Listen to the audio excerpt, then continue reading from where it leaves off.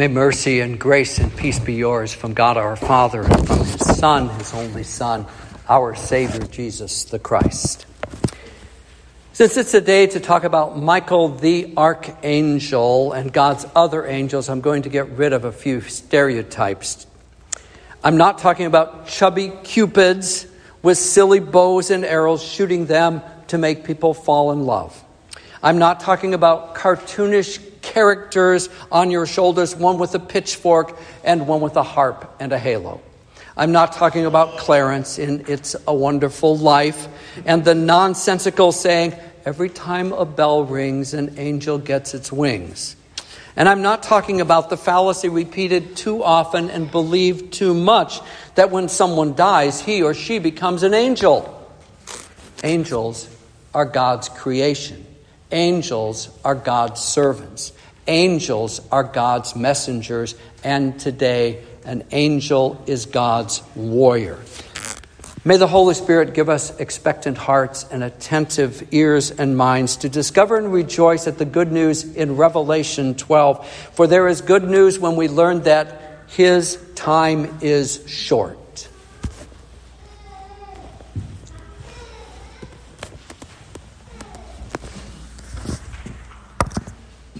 People God dearly loves.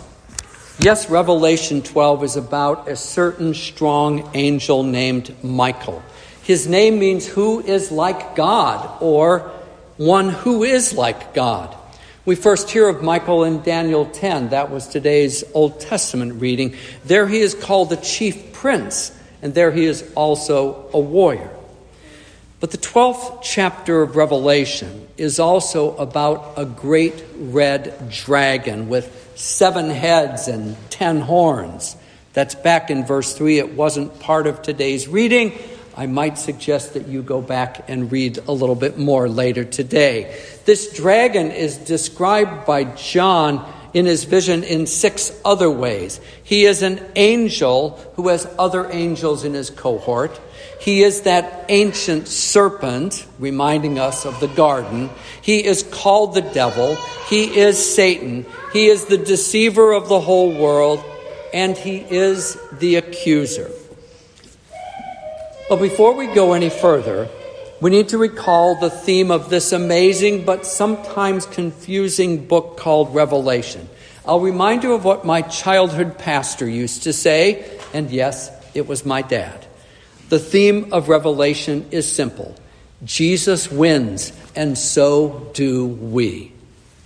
That's the repeated story in the cyclical series of visions given to the Apostle John.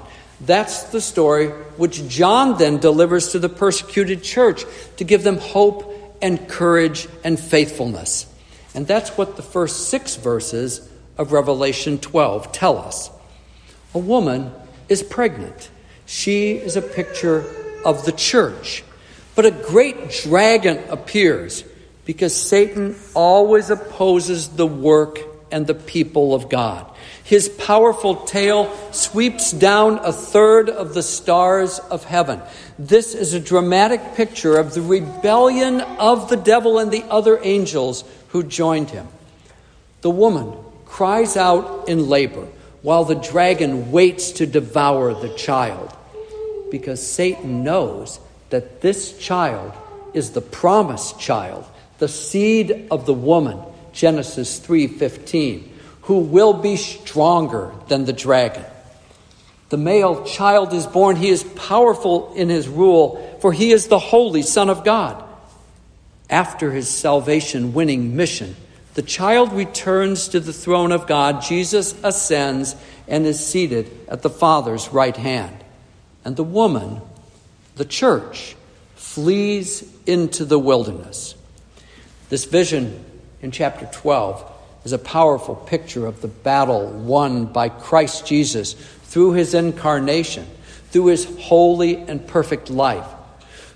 Though he was tried and tempted by Satan, he remained sinless. And through his suffering and his death on the cross, through his rest in the dark tomb, and through his grave-opening, death-defeating resurrection, this battle was fought in Israel outside Jerusalem. But it is also pictured as this cosmic battle, which is why we have these images in Revelation 12 of Michael armored and sword wielding, the archangel fighting against the dragon, the archenemy of Christ. It is a cosmic conflict in the fallen creation, but by which God will bring into existence a new creation. We heard today in the epistle, by the blood of the Lamb. The loud voice in heaven exclaims that, by the blood of the Lamb. Christians are conquerors, even though Jesus seems conquered on the cross. But remember, Jesus wins, and so do we. But it's true, the wilderness is where we are. It's out there, and sometimes we carry it in here with us. For we are longing for the eternal promised land. We are longing to be brought back home to a place we've never been. And there is a constant battle, because Satan, the dragon, cannot defeat Jesus. He thinks that he can defeat and destroy those who follow Christ in faith. The devil prowls and growls like a roaring lion seeking to devour, Peter says. He fights us by using this subtle, seductive whisper, "Did God really say?" But this is the truth.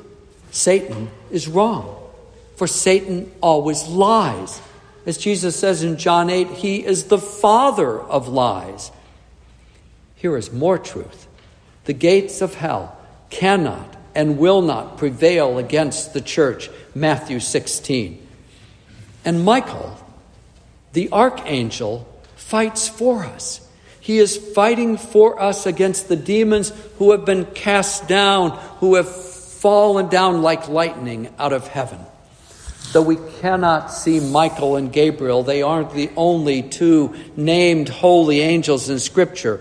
Though we can't see them nor countless cherubim and seraphim, they are engaged against our spiritual enemies. They guard and they defend us. As the writer to the Hebrews teaches, are not all the angels ministering spirits sent out to serve those who are to inherit salvation? And by the presence and protection of his holy angels, our Lord reveals that we are not alone in our trek through the wilderness. We are not alone on the battlefield. We are not alone, not separated from our Redeemer and not separated from all the redeemed. Yes, there is tribulation. Yes, there is a struggle. Yes, there is weariness. Even so, our Lord reigns in power and glory, and this truth enables the church to carry out and complete her mission. Today is the first day of Reformation Month. 4 weeks from today, we will sing, "The old evil foe now means deadly woe. Deep guile and great might are his dread arms in fight. On earth is not his equal." But there's more to Luther's great hymn. Though devils all the world should fill, all eager to devour us, we tremble not, we fear no ill, they shall not overpower us. This world's prince may still scowl fierce as he will, he can harm us none, he's judged, the deed is done. One little word can fell him. That word is Christ, the Word made flesh. That word is the cross. That word is forgiveness. That word is grace. That word is chosen. That word is victory. That word is eternity. Satan's time is short. The clock is running. Though he lashed out at the promised Savior, and though he lashes out still with his accusations and deceptions, his head has been crushed by the death of Jesus. He is defeated, thrown down, judged. His time on earth is short, but he will be captive forever in the fires of hell. But the church's time is also short, for there is urgency in proclaiming salvation in Christ alone. There is urgency in speaking the law which reveals all people's sin and the gospel which declares complete forgiveness. There is urgency because too many people around us are living and dying without knowing and trusting Jesus Christ. And this urgency is demonstrated every time a baptism is celebrated. It is always wonderful to rejoice in God's perfect and powerful word at the font when we say amen to his gifts by simple water and strong word. And our Lord's gift of baptism declares this to the great dragon: no, not this one, not this little girl, not this child of God reborn into his family. For Noelle Renee belongs to the Heavenly Father. Her name is written in the book of life. And so she belongs to all the redeemed and rescued in Christ, which means she is one with us. And though Noelle Renee's time in her parents' arms has been short, just a month, though her time in God's kingdom of grace has also been short since about 8:10 this morning, our new sister in Christ now possesses a reality that is endless. For she has been claimed and clothed and cleansed to be part of the eternal choir of made holy saints, joined with created holy angels, to be gathered around the throne of the crucified and risen and ascended and glorified Lord. In the name of the Father, and of the Son, and of the Holy Spirit.